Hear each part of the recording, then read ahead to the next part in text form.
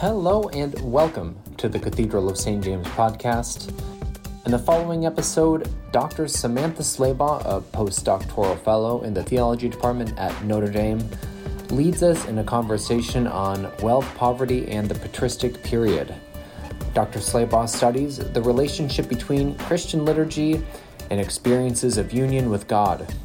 She's interested broadly in medieval liturgy, Christian mysticism, hagiography, and ritual formation. This is part of our broader series on Sell All You Have, Wealth, Poverty, and the Christian Tradition. Thanks for listening.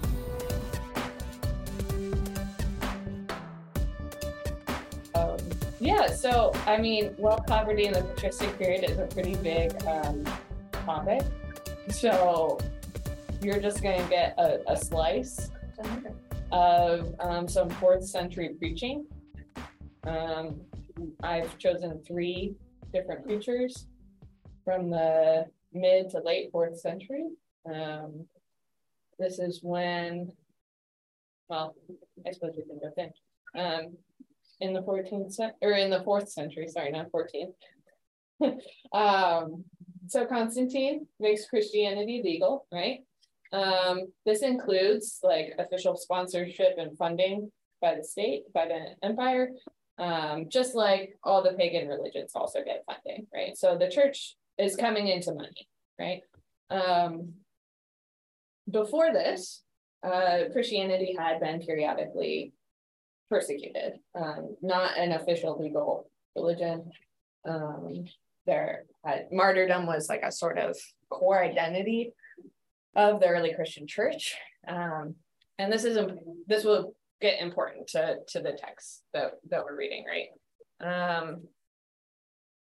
After Constantine makes Christianity legal, we get this funding, and then there's all these building projects, big, beautiful churches, right? Part of that is Constantine like showing off, yeah. Look at all these gorgeous basilicas that I can make, but well adorned. This is very different than when churches were sort of on the down low, right? Martyrdom is no longer a pressing issue, right? Sorry. No, you're fine. Come on in. Sort of introducing us to the 4th century. We're doing a lot of electronics, right? Yeah, a lot of electronics. But like Kindles. Wasn't thing yet, but no. Okay, so we're doing preaching today from the 4th century, which is why I'm sort of giving us a little context.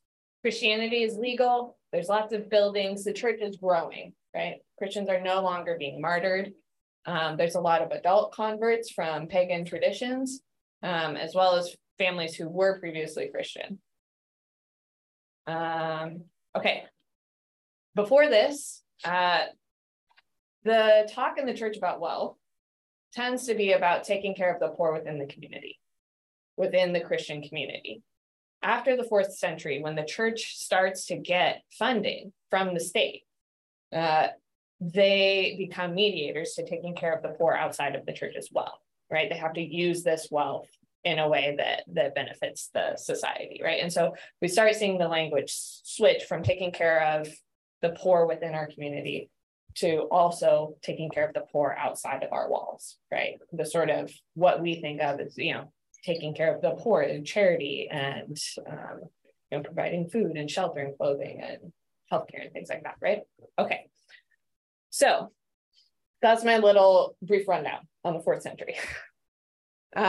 Today, we're going to be looking at a text from Cyril of Jerusalem, who was a bishop of Jerusalem from around maybe 350. And in Jerusalem in particular, there are huge building projects, right? So the Church of the Holy Sepulchre, right? And they're building all of these different churches, and pilgrims are starting to come.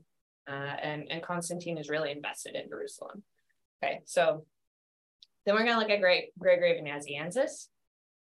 He comes from a very wealthy family, which could be an interesting thing to know about him as we read his text. He was the bishop of Nazianzus and also Constantinople for a little while.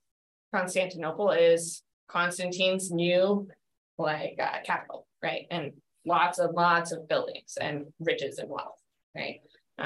This is like a very prestigious place, but it's not ancient, right? The ancient important apostolic sees are going to be like Antioch and Alexandria, Rome. Constantinople is new. So there's politics involved. Chrysostom was also the bishop of Constantinople for a little bit, and then he was exiled because he made everyone mad. He was a fiery preacher, and I think we'll see that in the text that we look at. Okay, so mostly today I just want to sit and look at these texts and then see what you guys think. These are, I think, fairly representative of at least a major theme or stream in how to deal with wealth theologically at this time, although there are differences between them as well. So we're going to start with this quote from Cyril of Jerusalem. Would anybody like to read? We just have a lot of quotes, so I'm just going to ask for volunteers so that I'm not the only one talking, if that's okay. Shirley, would you like to? Let the hypocrite attend to John's words. Now the axe is laid to the root of the trees. So every tree that does not bear sound fruit will be cut down and thrown into the fire. So what is to be done? What are the fruits of repentance? Let him who has 2 tunics give to him who has none. The teacher deserves to be believed, for he first practiced what he taught. And let him who has food do likewise. Do you want to enjoy the grace of the Holy Spirit while not deigning to give material food to the poor? You aspire to great things while refusing to share the small. Thank you. Okay, so try not to fall. Right, Cyril, first of all, is giving a lecture, a catechesis concerning baptism to those about to be baptized. Right, so this is like your baptismal preparation for coming into the church. Okay, so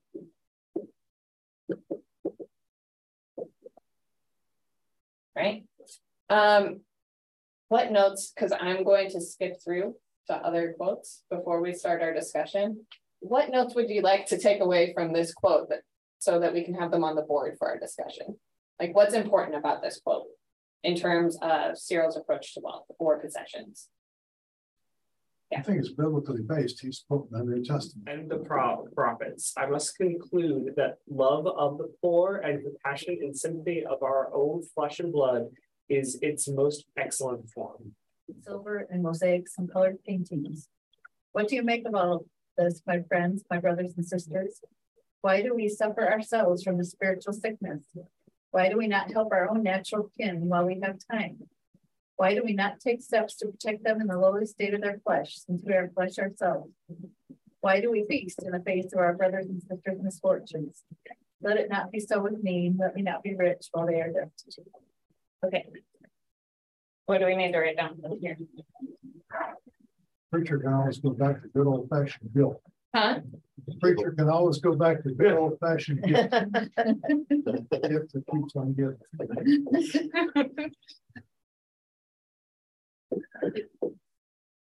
This is the person you said grew up from a wealthy family. Yes, yes. So this is Gregory Nazianzus, who comes from a very wealthy family. Yeah. I think it's interesting because there's a very clear, like, not necessarily in a bad way, but us versus them. Like, you know, we're rich and therefore we must give to the poor. The last one from Nazianzus. So this is him commenting on the story of the rich young ruler who asked Jesus, what do I need to do to attain eternal life? And Jesus says, sell everything you have, right? You've already done the law, everything the law commands, except for sell everything you have. Okay, this is Nazianzus' thought on this. Who would like to read this? Do you think that kindness to others is not a necessity for you, but a matter of choice? That it is not law, but simply an exhortation. Thank you. I can read. I used to wish this very much myself, and I suppose it is it to be true. But that left hand has instilled fear in me, and the goats and the rebukes that will come from him who raises them to stand before him, condemned to be in this class, not because they have committed theft or sacrilege or adultery or have done anything else forbidden by law, but because they are not cared for. Because they have not cared for Christ through the needy. Okay, so the left hand, right, he's referring to when Jesus separates the goats on the left and the sheep on the right in Matthew. Yeah. So he's saying this idea that I'm going to be judged and that I might fall upon the left, which until actually like somewhat recently, the left, you didn't want to be left-handed, right? Because that was, you were bad. Left is bad, right is good. Okay. So that's what that means. What should we take away from that? Fear of going to hell when you die because you were bad on earth.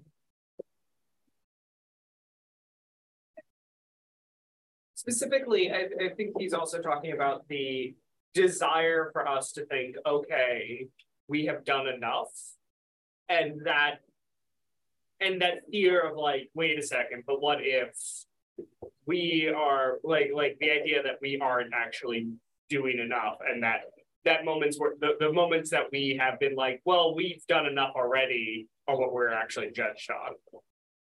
Thank you. Yeah. Anything else you guys notice or want to write down on the board as we The hypocrisy thread run through this too, like that we saw in Cyril. As I said, I can't read.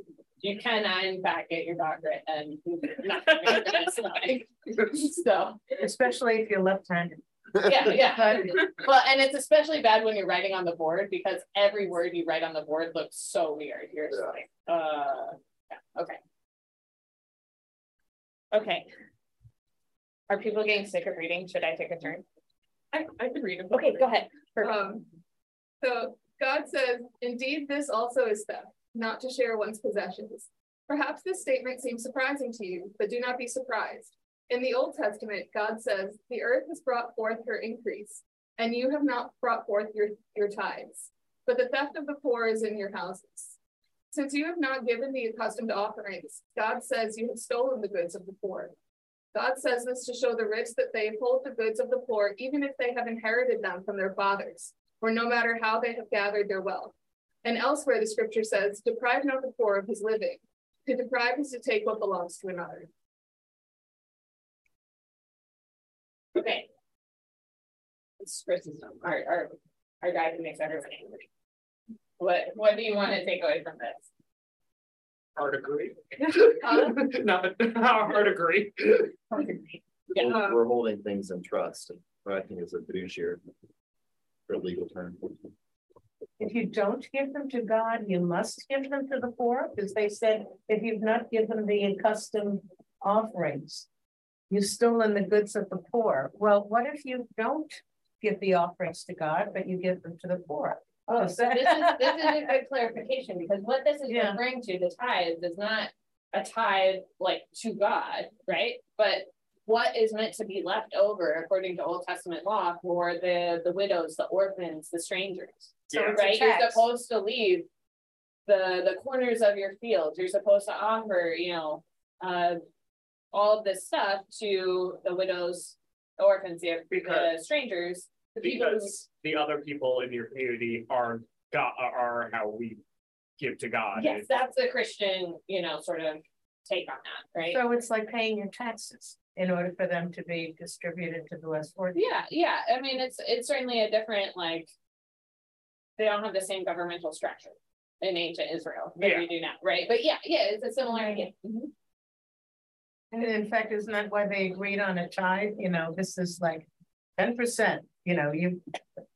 Like they're your agents. So the 10%, I mean, the important point, right, is the 10% doesn't go to the church air conditioning, right? It goes to the poor. Yeah, it doesn't go to pay the salaries of the priests. It goes to the poor. Yeah. Okay. There's a different notion of possession, it feels like, just because you hold something, like the holding things, but just because you own something doesn't mean it's yours. Yeah.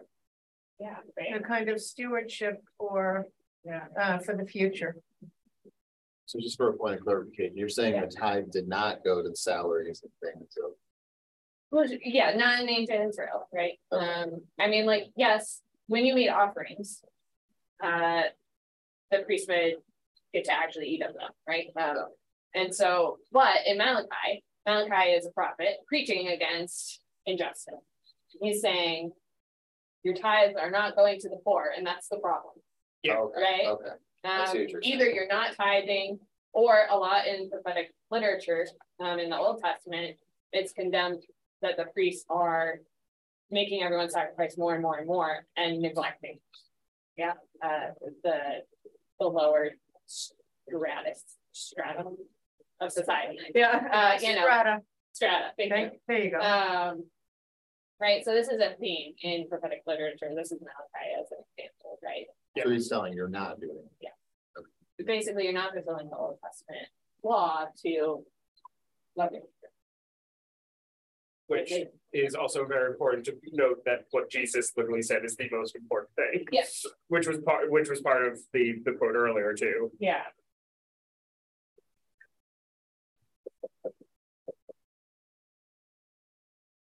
Right. Jesus is citing Deuteronomy and the Deuteronomist source, right? In which this is a really important factor. No, right? So he's not introducing a new teaching, right? This is Jewish teaching. This is the Jewish understanding of the law. It wouldn't have been mind-blowing to the Jewish people who's preaching to them, right? And it thus takes a very important role in Christianity because it's consistent across the Old Testament and New Testament. Okay. We have, I don't know how to. I do, yeah. Okay, we just have one more quote, and then we'll sort of unpack and talk and see what you guys think. I think Okay, thank you. by this we are taught that when we do not show mercy, we will be punished just like those who steal. For our money is the Lord's. However, we may have gathered it. The rich person is a kind of steward of the money which is owed for distribution to the poor. They are directed to distribute it to their fellow servants who are in want. So if they spend more on themselves than their need requires, they will pay the harshest penalty hereafter. For their own goods are not their own, but belong to their fellow servants. Okay. Anything else from this quote? It's actually just a continuation of the previous one, so you'll notice the similar themes, right? But anything we want to add? Yeah. I think that it's interesting that he was exiled from Constantinople, right? Because like they're, the big new center, and they want to show that they're legitimate, and so I'm sure that a lot of the wealth went to, like you put in the context on like building the beautiful basilicas and legitimizing themselves, and he's like, no. Wait a minute, guys. Maybe that's not a great way to spend our money. Thanks for bearing with me as we just sort of like fly through those. I'm taking this down for a second so I can just look at, I didn't realize I couldn't look at my notes while it was casting. So I'm looking at what my questions are for you. So I want to discuss. So we have our notes, right? There's zero here. System. There's the answers. I know these are all taken, right? They're all part of like long orations. Yeah. Yeah. So this is me trying to grab sort of like central themes of each. What are your general impressions? Let's just start there. And I like to clarify, I've of course not been here most of the other weeks. So I'm curious like how this fits too into what you guys have been talking about up until this point, if you want to draw on previous weeks and their discussions as well. What do you guys think? I'm sorry. No, go ahead. Unfortunately, I've only been able to be here for like half the sessions too, but I remember there was one on, was this yours, Bishop Gray, about like picking apart that sell all you have quote. Oh, okay. Yeah. Oh, right. Okay. Yes. Oh, that's yours. Like I thought it was interesting that he was preaching on that because we saw like all the different ways that people can kind of bend that, and also depending on what gospel you're working from. And so I think that's interesting. And did that make people mad? Like, did all of these guys make people mad? Or... I mean, you know, yes. in terms of, I mean, like, we also, like, we don't have evidence of, like, oh yeah, right, in terms of what normal people in the, well, not in the pews, because they have pews at this point, right, but in the churches were thinking when they heard this. At least I'm not aware of a lot of accounts. Actually, Chrysostom also is wrapped up in like Arian. They're Arians in Constantinople. He is making the empress mad for various theological reasons, as well as his preaching, right, on the wellness. Not just this. There are lots of things involved in layers. Yeah, layers, lots of layers, right? But you know, I don't know. Does it make you guys mad? Like when you hear it, or no? No, because we've heard variations on this theme before. Yeah. You know? So does it feel consistent with what you guys have been tracking? Yeah, for the most part, yeah. and I think the fact that these things are still provocative today says a lot. Like, it says how much our human nature wants to bend that kind of idea to being like, oh, well, we don't need to give. But, you know, preachers, I think, are still saying, like, variations on this. Okay, so this doesn't make you guys mad, right? But Cyril says, don't be a hypocrite. What does that look like? If you have 2 coats, give one away. Who here has 2 coats? Or more than 2 coats? Okay, so what do we make of this? Are we just not letting this confront us, right? Or is this just not relevant to us? Why is this not making us uncomfortable or angry? We live in a 4-season area. Yeah, they don't have snow. They didn't have snow in the desert. We can justify it. You know, it actually does snow sometimes in Jerusalem. I think thinking about this in like current America is also really interesting, because it's like I do have so much more than so many people, but also like sometimes I'm living paycheck to paycheck, it feels like. And so like I need that coat, because what if I lose my coat or like something happens to that coat? So there's a precarity. Is broken. Yeah. You may need 2 coats. Right, right. But still, there are people with no coats. Yeah. Or like really negative coats. Negative coats. Yeah, great. Yeah, great. Sorry, I'm not leaving a minute because I have the services. I think I'm gonna do a little bit more, get ready for them.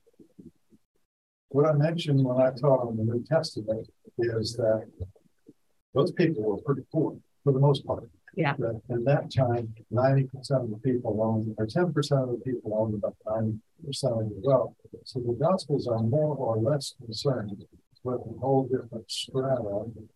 And this area is more like us. Churches become wealthy, it's become institutionalized, and giving to the institution becomes more important because the institution has to be maintaining the people that say, institution can take care of it. Yeah, that's a great, you know, we're seeing this really big shift in the 4th century, right? For many of the reasons I put up there and more, right? We can justify things too, like, oh, I'm paying, some portion of my taxes is going to something. Yeah. Mm-hmm. Yeah. It's like it fits the need of our movement, Right. So like, I'm curious, who are the poor in these texts? Like, what is your impression? Are these poor people like friends? Are they other, like we have up here, right? Is it like an us in the church are wealthy and they, the poor, are poor? Or, right, like I want us to sort of nail down, like, who are the poor that we're giving to? Right? Well, we don't know. I mean, in these texts, like, what were your sort of, like, when you heard these texts? I think it's kind of like today, you know, I mean, we have street people, we have people that have nothing. I think they had that back then too. Sure, that have a place to lay their head, or, you know, didn't know where the next meal was coming from. Yeah. The poor is that. You know, they were making alms then, and there were people making alms today. Yeah. So And I work in downtown South Bend, and I encounter that, regularly. Yeah. I felt, especially in Chrysostom, is that how you felt? That like it was very different from Nazianzus, where it's like it felt in Chrysostom like we're all a community. Like you're actually taking things away from people just like you in the pulpit. And so just it was interesting to see how their backgrounds influenced what we talked about before. But as another interesting layer on that, right? Nazianzus came from a wealthy family and stayed pretty wealthy. Yeah. Despite his preaching. Right? Was but don't be like at the top tier. Yeah. He was a good preacher, so why not? But I mean, this is in the 4th century, this idea of giving your wealth away seems pretty consistent across the board, right? Yeah. That you shouldn't possess more than you need. Why is different, right? And they're working out exactly what's like, what does that look like, right? And this has to deal with this movement from martyrdom, away from martyrdom, right? But trying not to lose the seriousness of what it means to be a Christian, right? That it costs of you your very life. And what does that look like if you're not maybe going to die? Yeah. Physically, right? And so this idea of asceticism, this sort of like bodily deprivation and discipline and practice, right? A lot of fasting. You get like hermits in the desert, living in caves. Living on a pole or something. Huh? One of them was living on a pole or something. Stylites. Yeah. Yes. That would stand sit, whatever, on top of a tower and they would bring stuff up in a bucket, right? And so then he was dependent on others in order for him to satisfy his aesthetic longing. Yeah. Right. And so I guess what I'm trying to push with this is this problematic that we're speaking a lot about the poor and that we're not letting the poor speak? Right? I mean, like, is this something that we want to actually critique in the patristic period, that we hear from a bunch of wealthy people preaching to wealthy people about how to use their wealth for the poor as if they're objects, right? But not as if they're people. Yeah. But don't we still do that? Yeah, right. So we decide what they need or what's good for. The poor can't just defend themselves. We buy shoes and then send shoes. Yeah. But also at the same time, like, it's, I think that we need to do what we can, and they're not, a lot of times there's not a way for them to defend themselves, and so but at the same time, like, I think it also makes us not see them as people. And there's a very like paternalistic, like, I know it's best for you, like, because I'm the one who made it and I have money, so obviously, like, I can tell you what to do with it, and not like seeing God in the other person and letting them speak for themselves. Yeah, right. So there's a real difference in some of these texts, and it's not fair because I've read the text in more context than you guys, right? But like for Nazianzus, he is saying, like, basically, like, be God to other people, right? Like, you share abundantly because God has shared abundantly with you, right? It's about imitating Christ and participating in the work of God. That sounds great, except for when you think of, like, then it becomes the rich people who are taking the place of God, right? And do we veer into a sort of like savior complex, right? Which has plagued the church for many, many centuries. Then it's about us and not about them. Or in Chrysostom, right? We see more of an emphasis on this relationship between us, right? Being more equal, right? That what we have in trust, right? But that doesn't mean we get to have it. Yeah. So like when I teach these themes in my Foundations of Theology class at Notre Dame, the sort of like first level theology class, right? And people are like, well, it's not about how wealthy you are, it's about how you use your wealth. And I always come back to them, well, if you use your wealth the way that you're supposed to, you will not have it. Yeah. How wealthy is actually a very important question. Right. So it's not about how much you earn. It's how much you, yeah. Right. But Chrysostom says if you are spending more than your needs require, you are stealing. That's like pretty harsh, right? And then what is it, and then we get into conversations about what is a need. Yeah. And then whose definition do we have to go by on what we need? Yes. But what if we change the discussion from trying to find the line about, well, how much do I need versus what I don't need, right? Which becomes a question about ourselves. And what if we turned it, right? And talked about what is underlying theologically the need to share our wealth or possessions or everything that we have, right? Our very lives. Well, if you look at what's underlying, then you're dealing with philosophical things. But then when you say, let's define a need for you and me and everyone else, then that's just fleshing it out. So yes, but I mean, theologically, why are these preachers so insistent that we have to share our wealth? Because it's biblical. Okay. First off. Yes. God made us equal. God made us equal. And so we have to treat each other like, we can't have these like hierarchies that we've built in humanity. Like that's fundamentally broken. Yeah. Because Because human nature to have as soon as we start holding other people above each other, are we not looking up to them the way we look up to God? Okay. And should we not be doing that? Yeah. I'm a little cynical though. Okay. Yeah, because good. Good. But I'm a little cynical because I'm thinking the church in some of these times is the welfare state. So the bigger state may say, okay, church, you take care of these issues with the poor. Sure. And so they are, I don't know. Well, so this is a lot of times my students are like, well, I'm surprised at how socialist this stuff sounds. And I'm like, you should actually be surprised at how Christian socialism sounds, right? Christianity comes first, right? Yeah. There's no welfare. I mean, like, right? It's a totally different structure in this empire.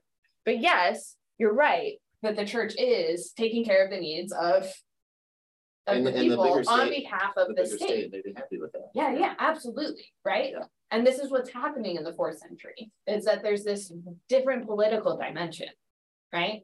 And so, you can't separate. So the rulers may be happy you're preaching from the pulpit. Well, the state, states might be worrying about growth and then leave it to the churches to do the distribution. And then they don't have to worry about it because the churches is doing it. Yeah. Churches are doing it. So I guess like my basic thesis for wealth in the early church from the New Testament to this period, right, is that the underlying theological concern is this. You cannot love your neighbor if you let them suffer while you could alleviate their suffering. That's just simply not love, right? I think this is the underlying theological concern, not that there's not political dimensions, not that there's not, all these other layers, right?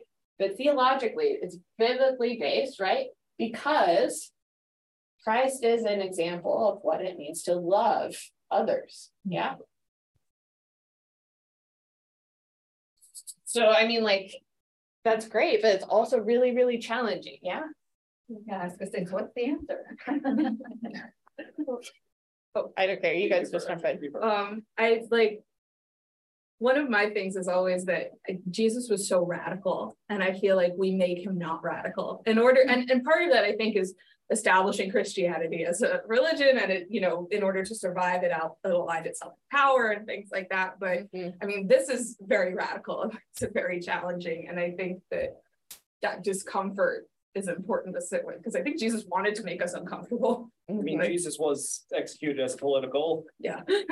Well, that's half of afflicting the comfortable. The other half is comforting the afflicted. So you're going to be one or the other. Right away, that's two groups. Also, like, I like to look at things a lot from a cynical perspective, but it's true. Yeah. But like, also, like, if we take away our cynical aspect here, these are three different people trying to confront the idea about what does it mean to live a moral life.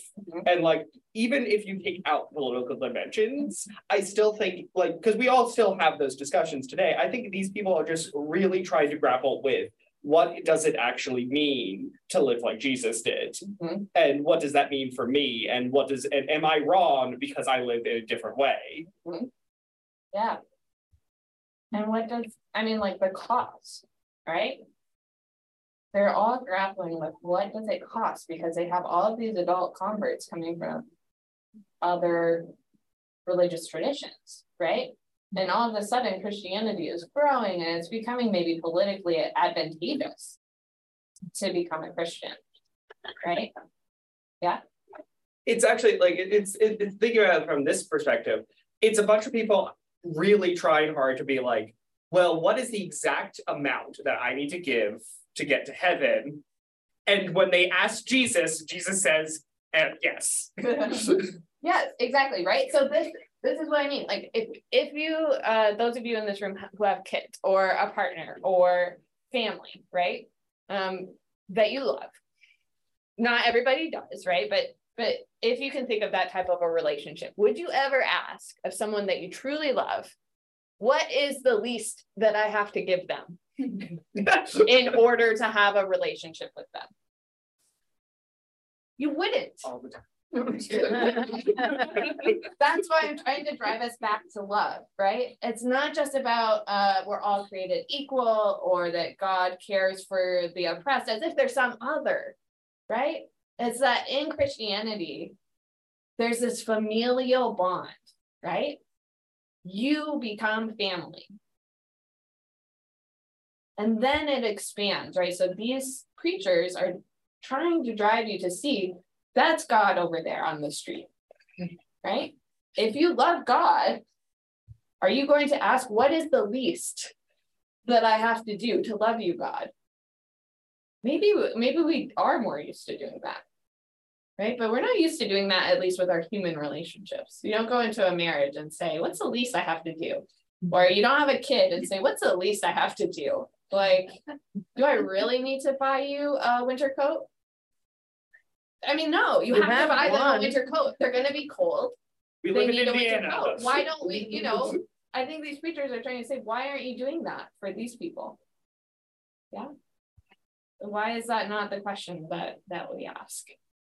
You know? Because we're just the broken leading the broken.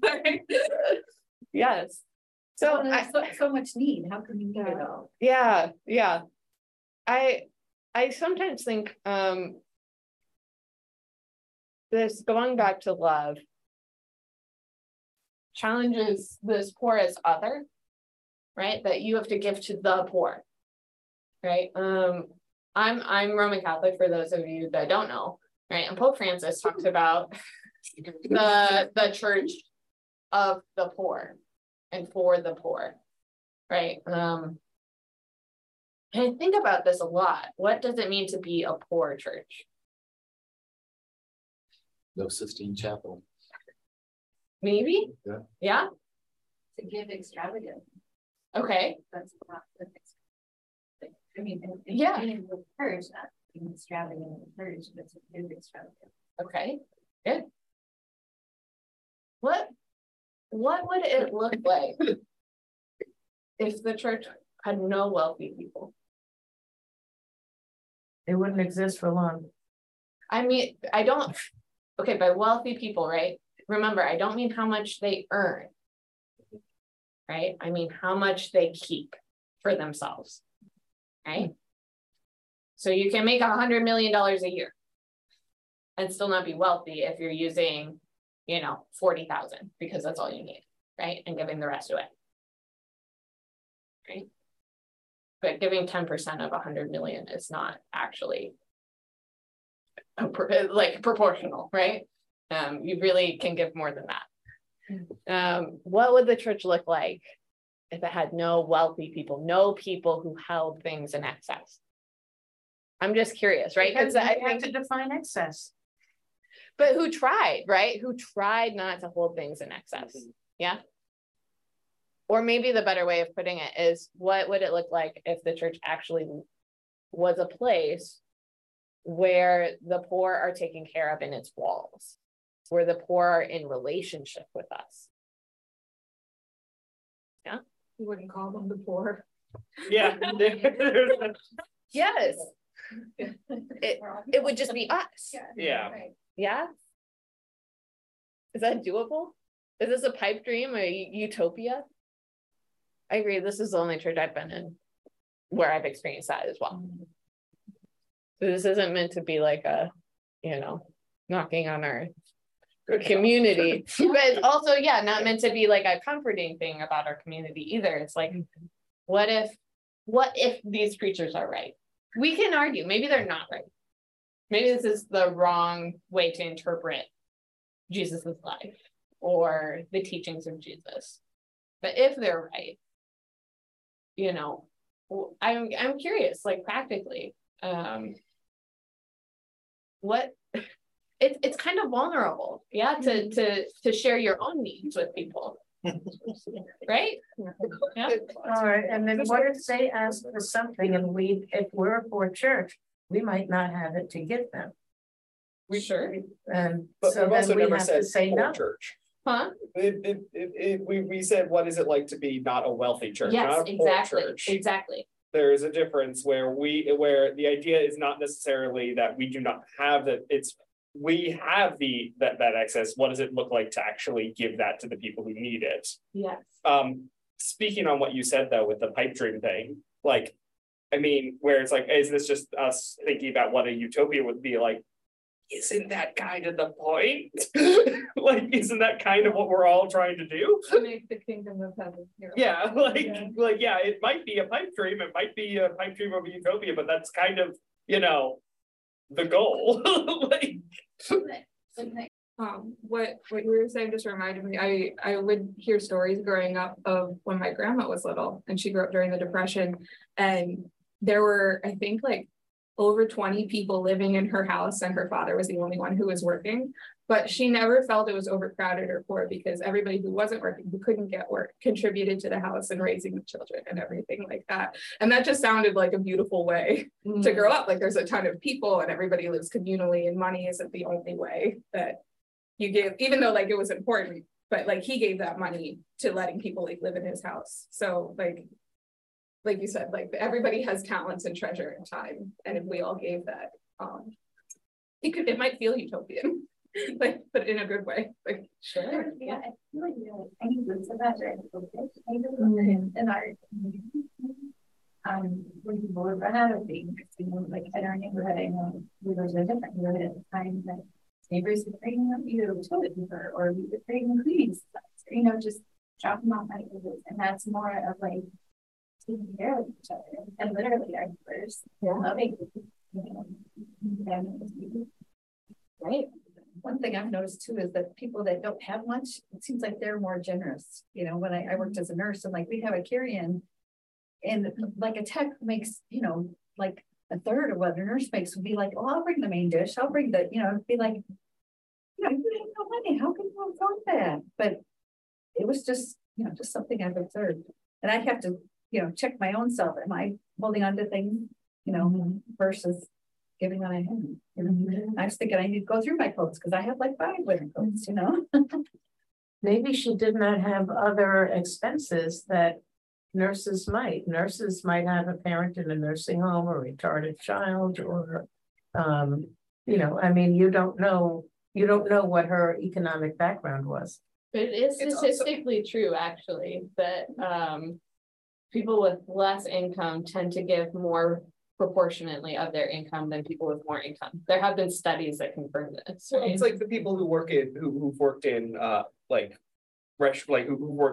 for like in the service industry, stuff like that. I've never noticed that like they always give some of the best they always give the best tips because they're like, yeah, we know, we've been there, we know what it is to suffer in this way. So there's that sense of camaraderie.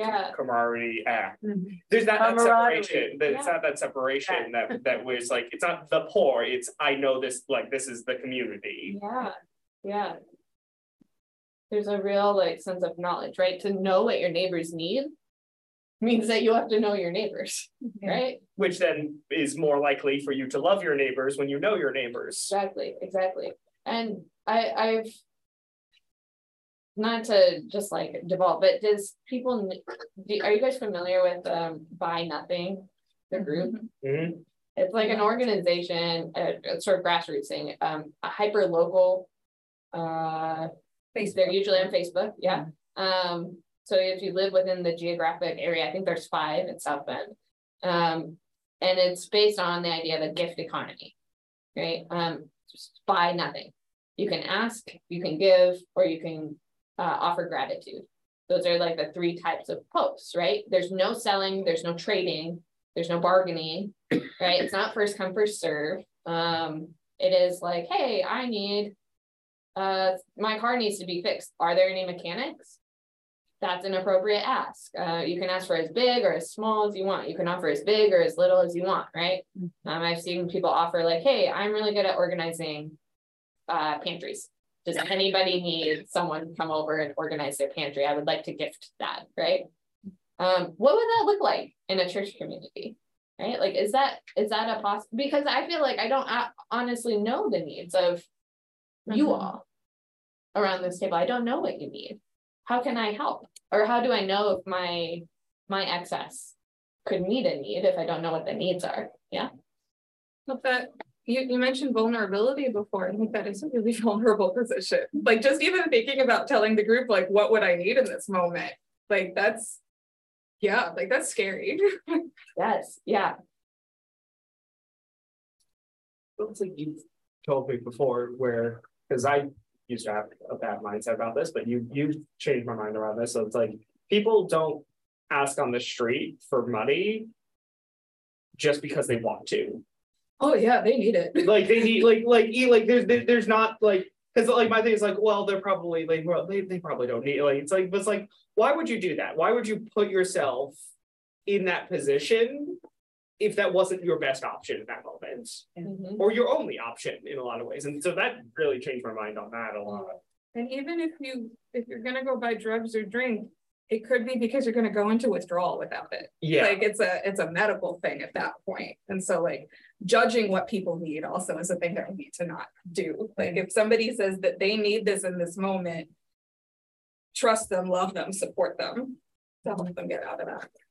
I don't know if it's something we talked about in here or something I read or heard on a podcast, but it was like always taking what somebody says at face value. Like if they're saying, I need food, just don't question it. Just, oh, this person needs food, or this person needs $10, or take off those cynicism.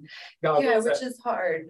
But yeah, the person knocking on your window at the gas station, just it kind of takes some of the pressure off of you because you don't have to figure out what it is they really need, or this is what you need. Okay, there you go. And if we were all doing that, then maybe we wouldn't have that that fear or that lack mindset of like the winter coat thing. Because I'm kind of in the same thing. All right, I have 2. One's about to go out. What if I don't get another one when I need it? But if we were all doing this, and you could trust that, yes, the Lord will always provide, because there's more abundance in the world than we can even wrap our heads around. But there's like that fear underneath of, well, what if somebody else isn't thinking this too? I don't know. If we were all doing this, we wouldn't have that fear, and we would all just be, oh, you need this, you need that. And if we were in a community that had the habit of saying, hey, I gave my coat away on the street. Now my coat broke. I need another one. And you could just ask someone who has an extra coat. Then you don't have to be afraid, right? There's a more free movement of goods. Depending on who needs it at that point, right? With baby toys and baby gear, this actually happens a lot. right? Instead of buying something that you're going to use for 3 months, right? There's a lot of passing around. Like, here, I use this, I don't need it anymore, you can have it, or maternity clothes, right? Oh, yeah. But like, what if we did this for everything? Right? Outside of the infant world. Yeah. Like, yeah. Yeah. Okay, we're at time. Sorry, I know I deviated from the patristic period. I hope that's okay. That was in terms really of helpful. like It was, yeah. Practical application. Yeah. okay, good. Yeah. And coming at a good moment in the series too, like when we've been thinking about this for weeks, and it's like, okay, how do we take this to the world? Nice. I'm glad. Well, I really appreciate all of your thoughts. I think these are really hard texts, actually, and like, Oh yeah. they challenge me a lot, and most of my questions come from a place of like, how do I do this? I keep asking my students, like, we had a day where we discussed wealth, Luke's teaching on wealth in the Gospel of Luke. And they were like, yeah, you can, they basically interpreted it away. And I would ask them like, okay, can I follow Jesus and have 2 sweaters? And they would be like, yeah. And I'm like, but why? Or like, can I, like, according to Luke, and like, I think it's just like, it's not meant to be too literal of an example, right? But kind of, because everyone has 2 of something. Right. Yeah. I mean, what, sorry. No, I said at least 2 something. Yeah. What is one of Jesus's most famous miracles? It's the sharing, of the food. Yeah. Yeah. And The so multiplication of the loaves, right? Yeah. And all that is sharing. Like, from the little that you have, right? Or in Luke's gospel, it's the widow's mite, right? She gives 2 coins because that's all she has, and she gives more than the people who give, right? And so thinking like proportionality too is helpful, right? It's not about like a number, it's about love, right? It's not about like, what is the least I need to do? It's about, how can I love better, right? I think switching that positive moves us maybe away from the guilt shame into like an invitation, or maybe a utopia, but also maybe we can just call it the kingdom of God. Yeah.